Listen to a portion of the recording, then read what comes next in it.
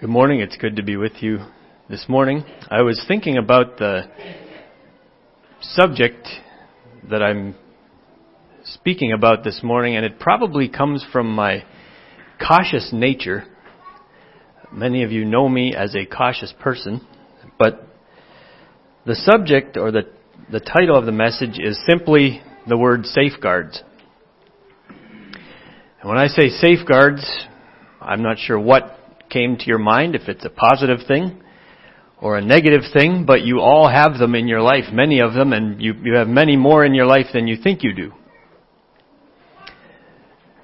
You have smoke detectors in your house. You have carbon monoxide detectors. You have fire extinguishers. You have seat belts in your vehicles. There are airbags in your vehicles. There are check engine lights possibly on in your vehicles. There are yellow and white lines on the roads. There are steel guardrails on bridges and around sharp curves. And the list could go on and on. You could come up with many more safeguards that we all have in our lives. The safeguards that I just mentioned, just a few, are either to alert us to a problem or to notify us to take action to keep a problem from getting worse. As I was studying the subject of safeguards, I came to realize that a safeguard can be either a noun or a verb, and that's almost as deep into grammar as I get, nouns and verbs, but I do understand what nouns and verbs are. A safeguard as a noun is a measure taken to protect someone or something, or to prevent something undesirable, such as a seat belt or a smoke detector. That is a safeguard. A verb means to actually protect from harm or damage with appropriate measures, or to actively guard against something. In other words, a safeguard is something. To safeguard something is to protect it. You all have things in your life that you want to safeguard, that you want to protect. And then a safeguard is actually how you actively protect that thing. So we all have things in our life that we want to protect or that we want to safeguard. And as I'm talking, your mind is probably going back and forth between actual physical things in your house or in your life that you want to safeguard. And then you're thinking, no, he's going to be drawing spiritual applications to this. And so you're thinking of spiritual things also that you want to safeguard. And that's good. I'll be going back and forth between both this morning. On May 7th, 1915, the Greyhound of the Seas. Have any of you heard of the Greyhound of the Seas? The Lusitania was the second largest ship in the world at that time, 1915. It was traveling from England to New York. And this was right in the thick of World War I. Before the Lusitania left England, the German Navy had issued a warning to all ocean-going vessels, as a courtesy of war, I guess. They issued this warning that said, among other things, it said, flying the flag of Great Britain or of any of her allies, said any vessels flying the flag of Great Britain or any of her allies are liable to destruction. And passengers on any of these ships should do so at their own risk. A courteous warning. Any ship flying the flag of Great Britain or her allies is liable for destruction. The Lusitania was the fastest, second largest ship, and it was the fastest ship afloat at this time. The British warned all of their ships to take evasive measures, take different routes. There were German U-boats or submarines lurking in the water, and they warned their ships, take different routes, but if you must go through here, the most effective thing they could do is sail or steam or whatever they do in a zigzag pattern, making irregular turns, not predictable at all. That's the safest thing you can do to become a difficult target for submarines. So the captain of the Lusitania ignored this. He's the biggest. He's the fastest ship he can outrun. And he had outrun several enemy vessels in the past. He wasn't afraid. So he left. And at 3:10 p.m., a German submarine shot the Lusitania. There's conflicting reports if it was once or twice. It was for sure once. And in 20 minutes, that ship was at the bottom of the ocean. The captain of the Lusitania had 1,200 people to safeguard on his journey, and he failed to do that. There were things he could have done. There were safeguards he could have taken to avoid this disaster. He failed to do that. Turn with me to Philippians chapter 3.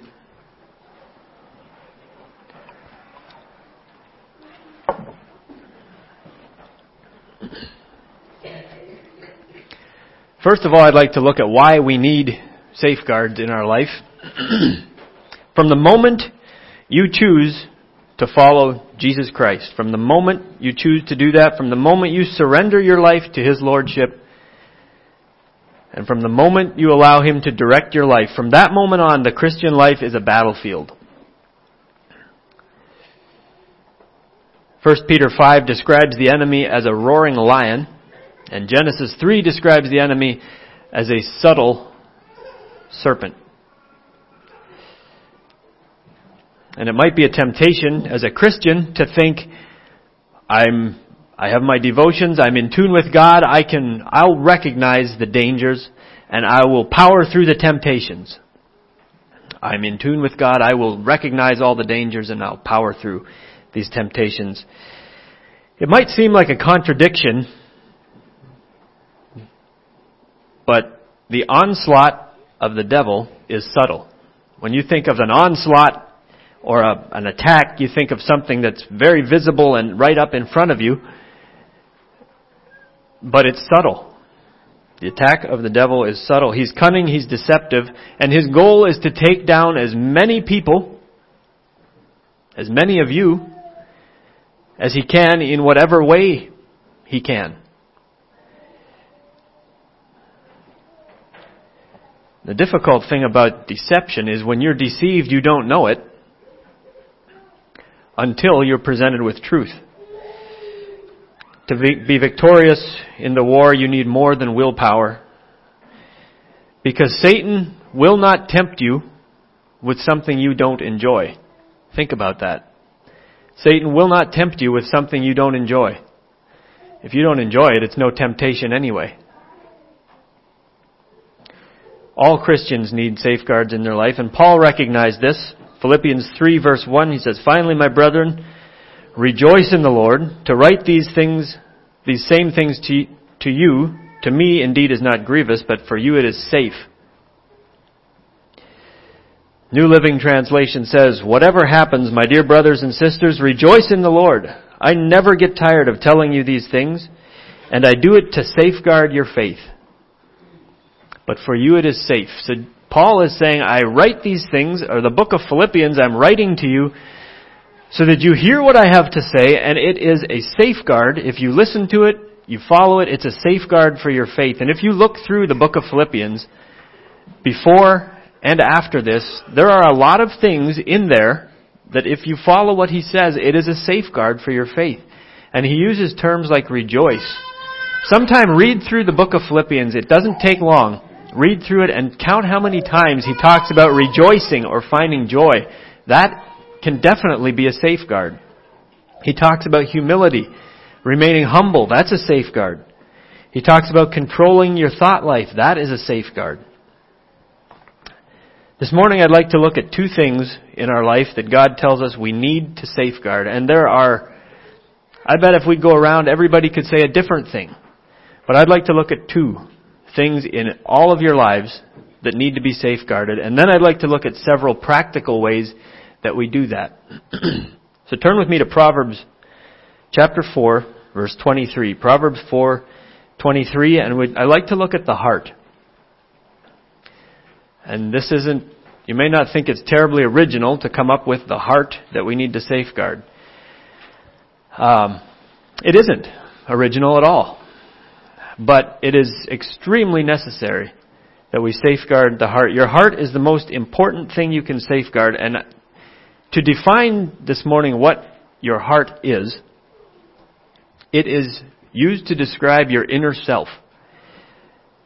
The real you, the seat of your passions, your affections, your will and your motives, your secret thoughts, those things that nobody else knows, why you do what you do, but you know. And deep, deep down inside, that is your heart. Proverbs 4:23 says, "Keep thy heart with all diligence, for out of it are the issues of life." Keep your heart, or safeguard your heart, that deep inner you. Protect that, keep it with all diligence, for out of it are the issues of life. What this means is guard your heart above all else, because it determines the course of your life. Did you ever consider that? Your heart determines the course of your life. What you say comes from your heart. What you enjoy comes from your heart. What you think comes from your heart. Your friends, your values, your responses, all of that comes from your heart. Your respect for authority and your impression of yourself, all of that comes from your heart.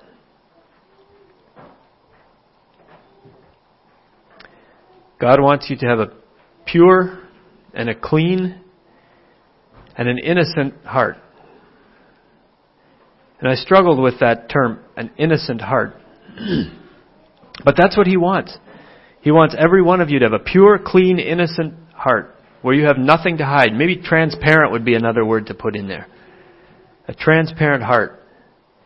Keep that heart with all diligence. Do everything you can to keep that heart. Keep it clean. Keep it pure. Keep it transparent where you have nothing to hide.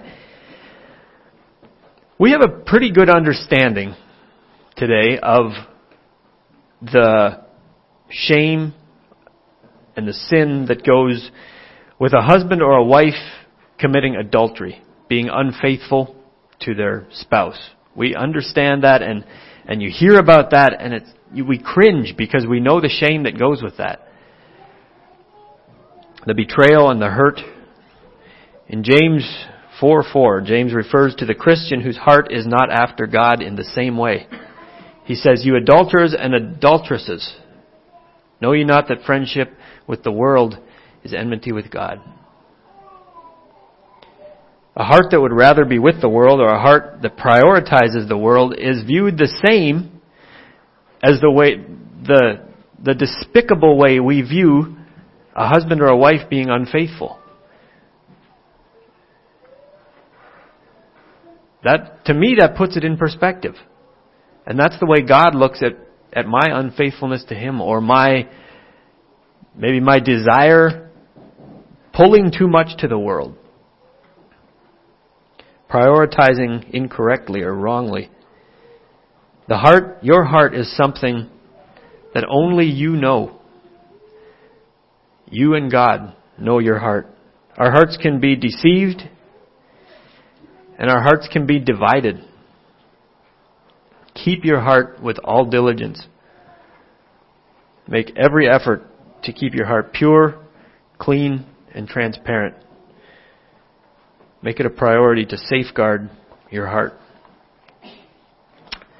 Satan would like nothing better than to get into your heart somehow, through something you like and through something you enjoy, but to get into your heart and just to adjust your moral compass by a degree or two.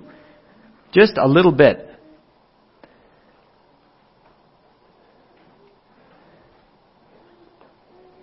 The second thing we need to safeguard is truth. Turn to Proverbs 23:23. Proverbs chapter 23, verse 23. I've heard people say, and maybe some of you have said it, everything I have is for sale for the right price. Have you heard that? Everything I have is for sale for the right price. Is there anything that you have that isn't for sale? Don't read the verse yet. I'm not talking about truth now. But is there anything you have, any physical things you have that is not for sale? or some things that you would sell a lot easier than other things. I have a piano in my house that was given to my grandma by my great-great-grandparents. And my grandma gave it to my dad, who gave it to me. That would be difficult for me to sell. It's got value to me that you wouldn't understand. I also have a blanket in my house that was my grandma's. It's a heavy blanket. It's just right. I call it my sick blanket. And that I don't think I would sell either. And maybe some of you have things like that just is not for sale. It can't be bought. There are some things that their value can't be really measured in money. Proverbs 23:23, buy the truth and sell it not, also wisdom and instruction and understanding. So buy the truth, find the truth and sell it not, and then he adds on to that, and while you're at it, also wisdom, instruction, and understanding. There are some things that value cannot be measured with money. Truth is one of those things. And truth is a tricky thing to understand what truth actually is. How do you determine if something is true or not? If it's proven, someone can tell you something, is it true or isn't it true? That has been a struggle for mankind forever. But Jesus had an answer for that in John 18:37. Jesus was talking with Pilate. And Pilate said, what is truth? And this is Jesus' answer. Jesus' answer, the end of the verse, he says, everyone that is of the truth heareth my voice. Everyone that is of the truth heareth my voice. So if you love truth, if you want to recognize truth, you want to understand what truth is, you will hear the voice of Jesus, because the voice of Jesus is truth. The Word of God is truth. The principles in this book are truth. Everyone that is of the truth heareth my voice. Jesus is saying, if you love the truth, you will recognize the truth of what I'm saying. So look at it this way. Your heart, I'm putting these two things that we need to safeguard together now. Your heart is surrounded by a safeguard. You're protecting it, you're keeping it pure, you're keeping it right, you're keeping it innocent, you're keeping it transparent. You're safeguarding your heart. And there are many, many things in the world and in our life, things we enjoy, that are trying to gain entrance into your heart. Everything that is trying to gain entrance into your heart needs to pass through the gate of truth, or to be measured by the measuring stick of truth. That decides whether or not something can gain entrance into your heart or not. Entertainment, pleasure, use of time, teaching, things you read, things you hear, priorities, friends, all of these need to be held up to the measuring stick of truth, or that gate to that safeguard of your heart.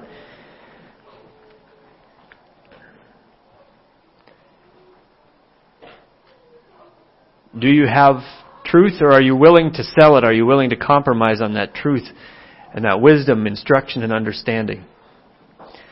Your heart needs to be safeguarded at all cost, and truth needs to be safeguarded at all cost.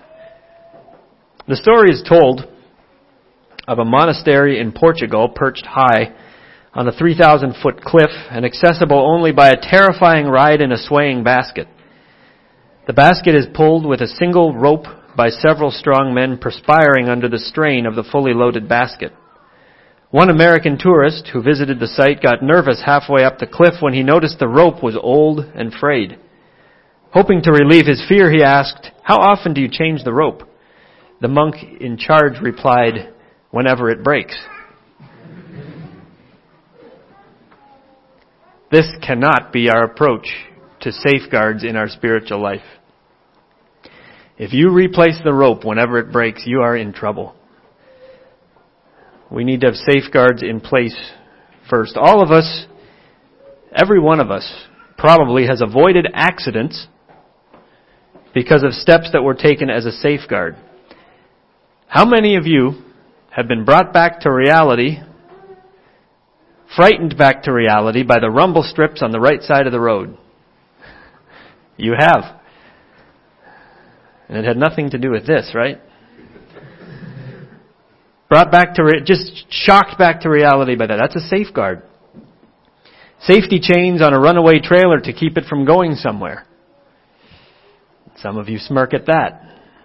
It's saved an accident. We use ratchet straps to hold a load in place, hopefully. Those are safeguards. All of these things are done to prevent accidents or to minimize damage of what could be. We don't wait until the rope breaks to come up with a safeguard. The safeguard has to be in place first.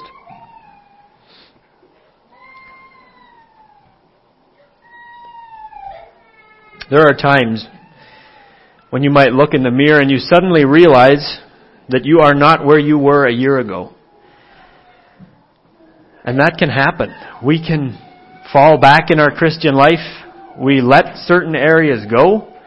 And we suddenly are hit with the idea that I am not where I used to be. I have let something slide in my life.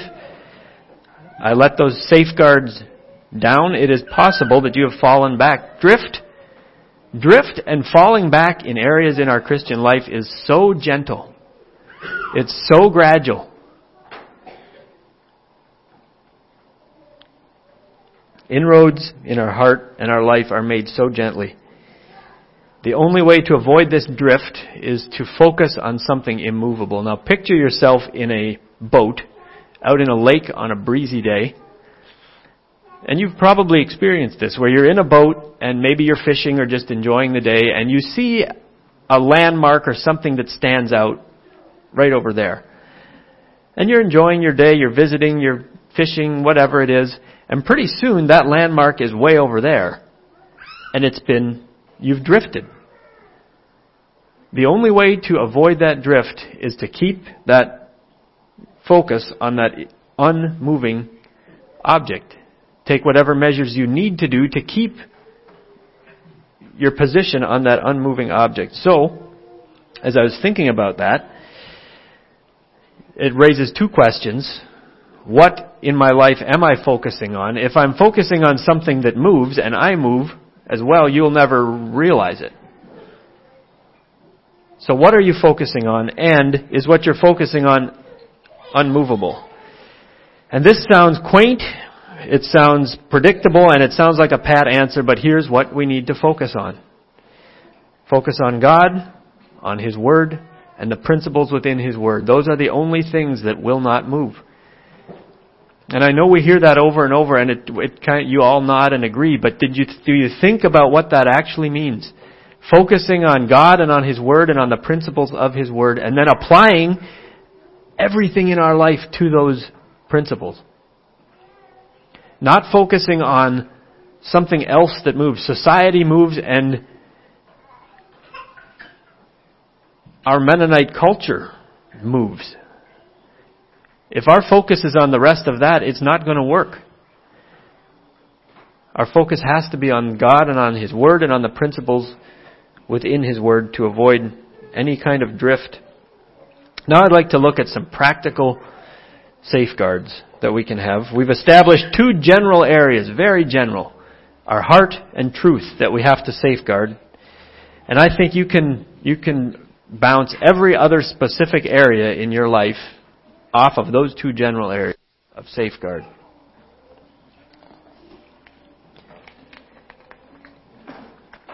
I've broken this into two categories as practical safeguarding. One is, first of all, we'll look at some collective safeguards, and collectively I mean us as a church, and then some personal safeguards.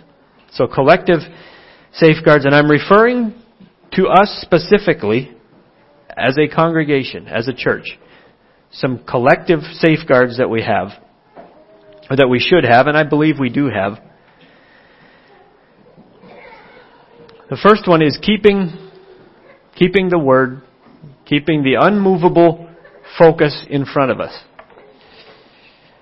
We discussed how we need to keep our focus on something unmovable to avoid drift. So collectively, we as a church need to keep our focus on something unmovable to avoid drift. The doctrines and principles of God's Word never change. That is foundational. The doctrines and principles of God's Word never change. There is a time where applications may need to change. But the replacement of that application needs to serve the same purpose of what it's replacing. So there is a time when an application may need to change, but the principles and the doctrines of God's Word never change. So how do we keep the Word in front of us? What are practical ways to do that? We do that through thoughtful topics, devotionals, Sunday school lessons, children's classes. I think we do this well. You all do well at this.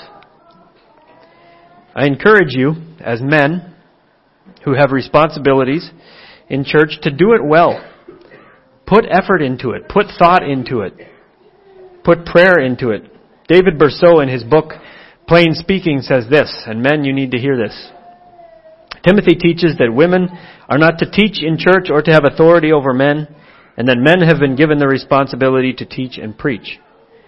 It is hardly fair to the sister for us men to do all the preaching, teaching, devotionals, topics, and song leading, and then do a shoddy job of it. If God will not allow sisters to do these things in church, then they are at least entitled to hear quality sermons and devotionals from their brothers, not occasionally, but all of the time. And this isn't meant as I'm encouraging you. You do well at that, but let's do well. We're given a responsibility. Do it well. Put your heart into it. Sometimes my tendency is to groan. I have a topic. I have to lead songs, whatever it is. Let's just get it over with. I think we can do better than that. If you have a responsibility, do it well. That's part of keeping the Word in front of us. Another way of keeping the Word in front of us is making sure that we hear doctrinally sound teaching and preaching. I trust that if we as ministers are off track or need correction, that you would come to us and do that. And that has happened, and I appreciate it. But that's another way to keep the Word in front of us. Another collective safeguard that we could have, or that we need to have, is brotherhood accountability. Turn to James 3:17.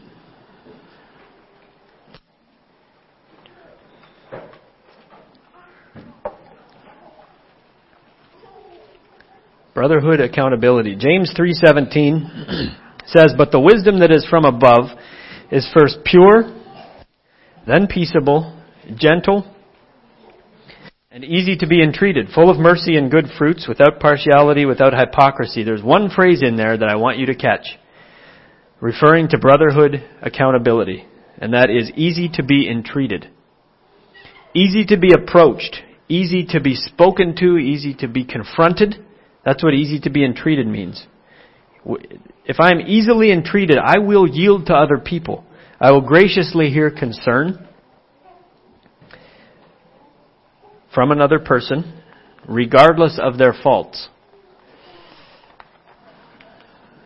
That last phrase is important. I will graciously hear concern from other people, regardless of their faults. To hear a concern from someone else without viewing it as criticism is very difficult to do. Because if someone has a concern for something in my life, I obviously don't have that concern, or I would have done something about it. And so they're critical, right? They're critical of me. Maybe, maybe not. But even criticism, there's probably an ounce of truth in criticism. They saw something that was worth approaching. So I encourage you, be easily entreated. Be willing, be able to hear the concern of somebody else speaking into your life without viewing it as criticism. To be easily entreated is to allow someone else to bring a concern to your life and not to roll your eyes and go home and talk negatively or talk to your friends or talk to the other people about it. Hear it and take it in, but don't roll your eyes. That's not easily entreated. To be easily entreated is to hear a concern and to honestly and humbly look at their concern. And then maybe the most difficult part is be willing to change.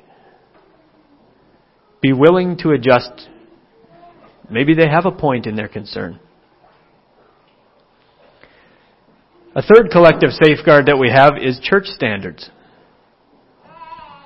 Our church standards are a list of safeguards that the brotherhood has agreed on for the safety of the congregation.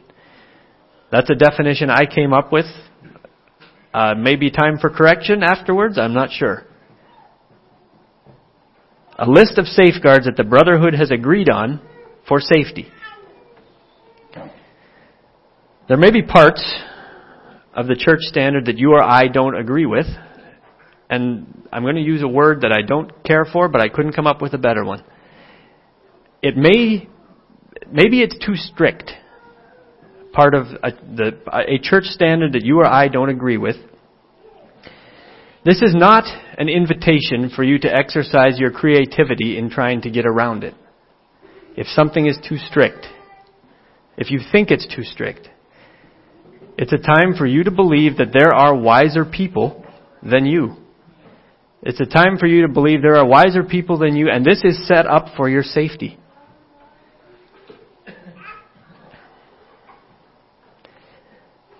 The standards are there for our protection. But on the other hand, if you feel that there is a standard, or if I feel that there is a standard that is not, I'm going to use that strict word again, that is not strict enough, then you are responsible to set up a standard for yourself or for your family that will exceed that. And there's difficulties in doing that too. If there's something that I don't believe is strict enough in the brotherhood, and I set up a standard in my family or in my personal life that exceeds that, I need to do it humbly, and then not be critical of the rest of the brotherhood for not having that same standard that I have. Not condemning them for that. And then there's a responsibility on the rest of the brotherhood to respect that position as well.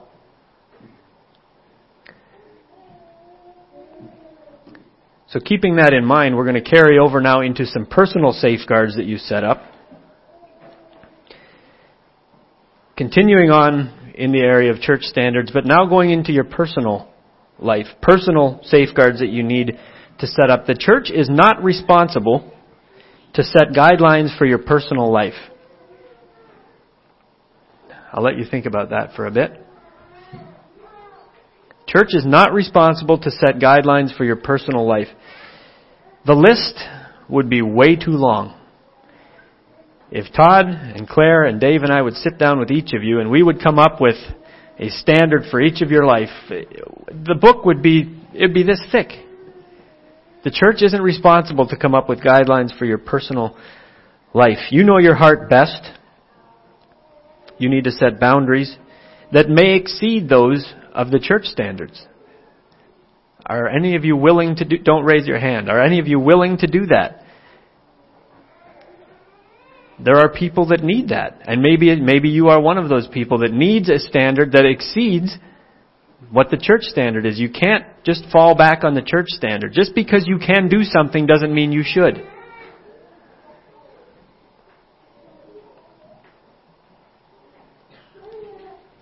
Another personal safeguard that we can set up, and I'm going to use the same phrase again, is keeping the word in front of us. The same as collectively we need to keep the word in front of us. In our personal life, we need to do that as well.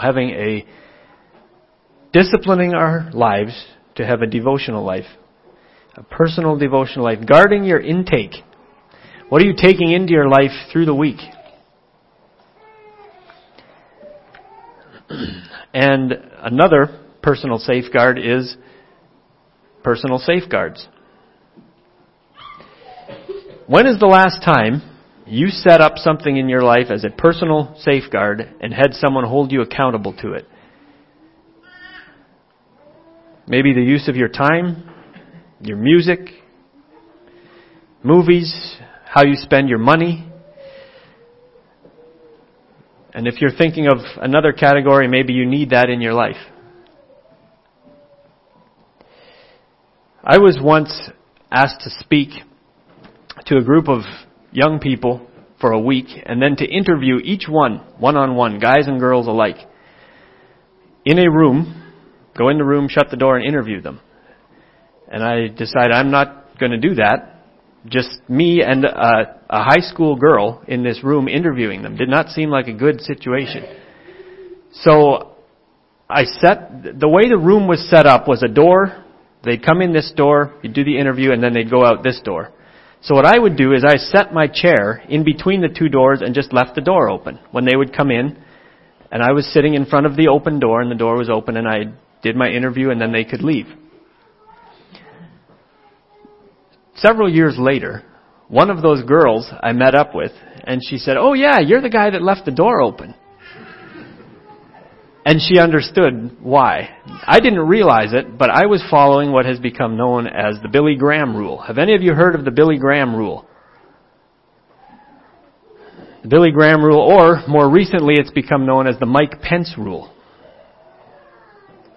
The Billy Graham rule, he resolved to avoid any situation that would have even the appearance of compromise or suspicion. He refused to travel anywhere alone with a woman. He wouldn't have a meal alone, other than his wife. He wouldn't have a meal alone with another woman. He wouldn't counsel alone with a woman. He wouldn't do anything alone with another woman. That's also become known as the Mike Pence rule, and he's gotten a lot of criticism for that he's taken the same position. Vice President Pence, he's taken the same position and taken a lot of criticism from women for that rule, which to me makes no sense. Because if something would happen, then how would they feel? It just doesn't make sense to me. So this is just one example of setting a personal safeguard for your life. And there's other areas you can set safeguards for your life where you know if you could get into trouble, you set a safeguard. And safeguards are always set in the safety zone. A guardrail going around a sharp curve isn't set 10 feet out over the drop-off. It's set in the safe place, safe area. One final personal safeguard in closing here. Make sure that your armor is up to date. Ephesians 6, I won't take the time to read it, but Ephesians 6 talks about the armor of God. Take unto you the whole armor of God. Take inventory of your life. Make sure you have the armor of God and that it's in good repair. Now hear this. Your chances of failure are greater with each piece of the armor that you are missing. So I challenge you this morning, take a look at your life. Check if you would benefit from some safeguards. And then have the discipline to set them up and have accountability to hold them. You can't have wisdom without the Word. You can't have freedom. You can't have freedom without forgiveness. And you can't have victory without accountability. If you're able to, let's kneel for prayer.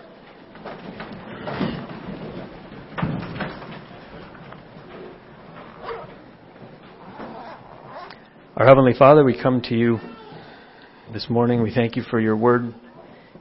We thank you for the promises in it, and we thank you for the teaching. We thank you for the safeguards that are there. I pray that you will be with each one here this morning, and if there is someone who needs to set up some safeguards in their life, that they would do that you could help them, guide them through that. I pray that you will bless us as a church as we hold your unmovable word in front of us.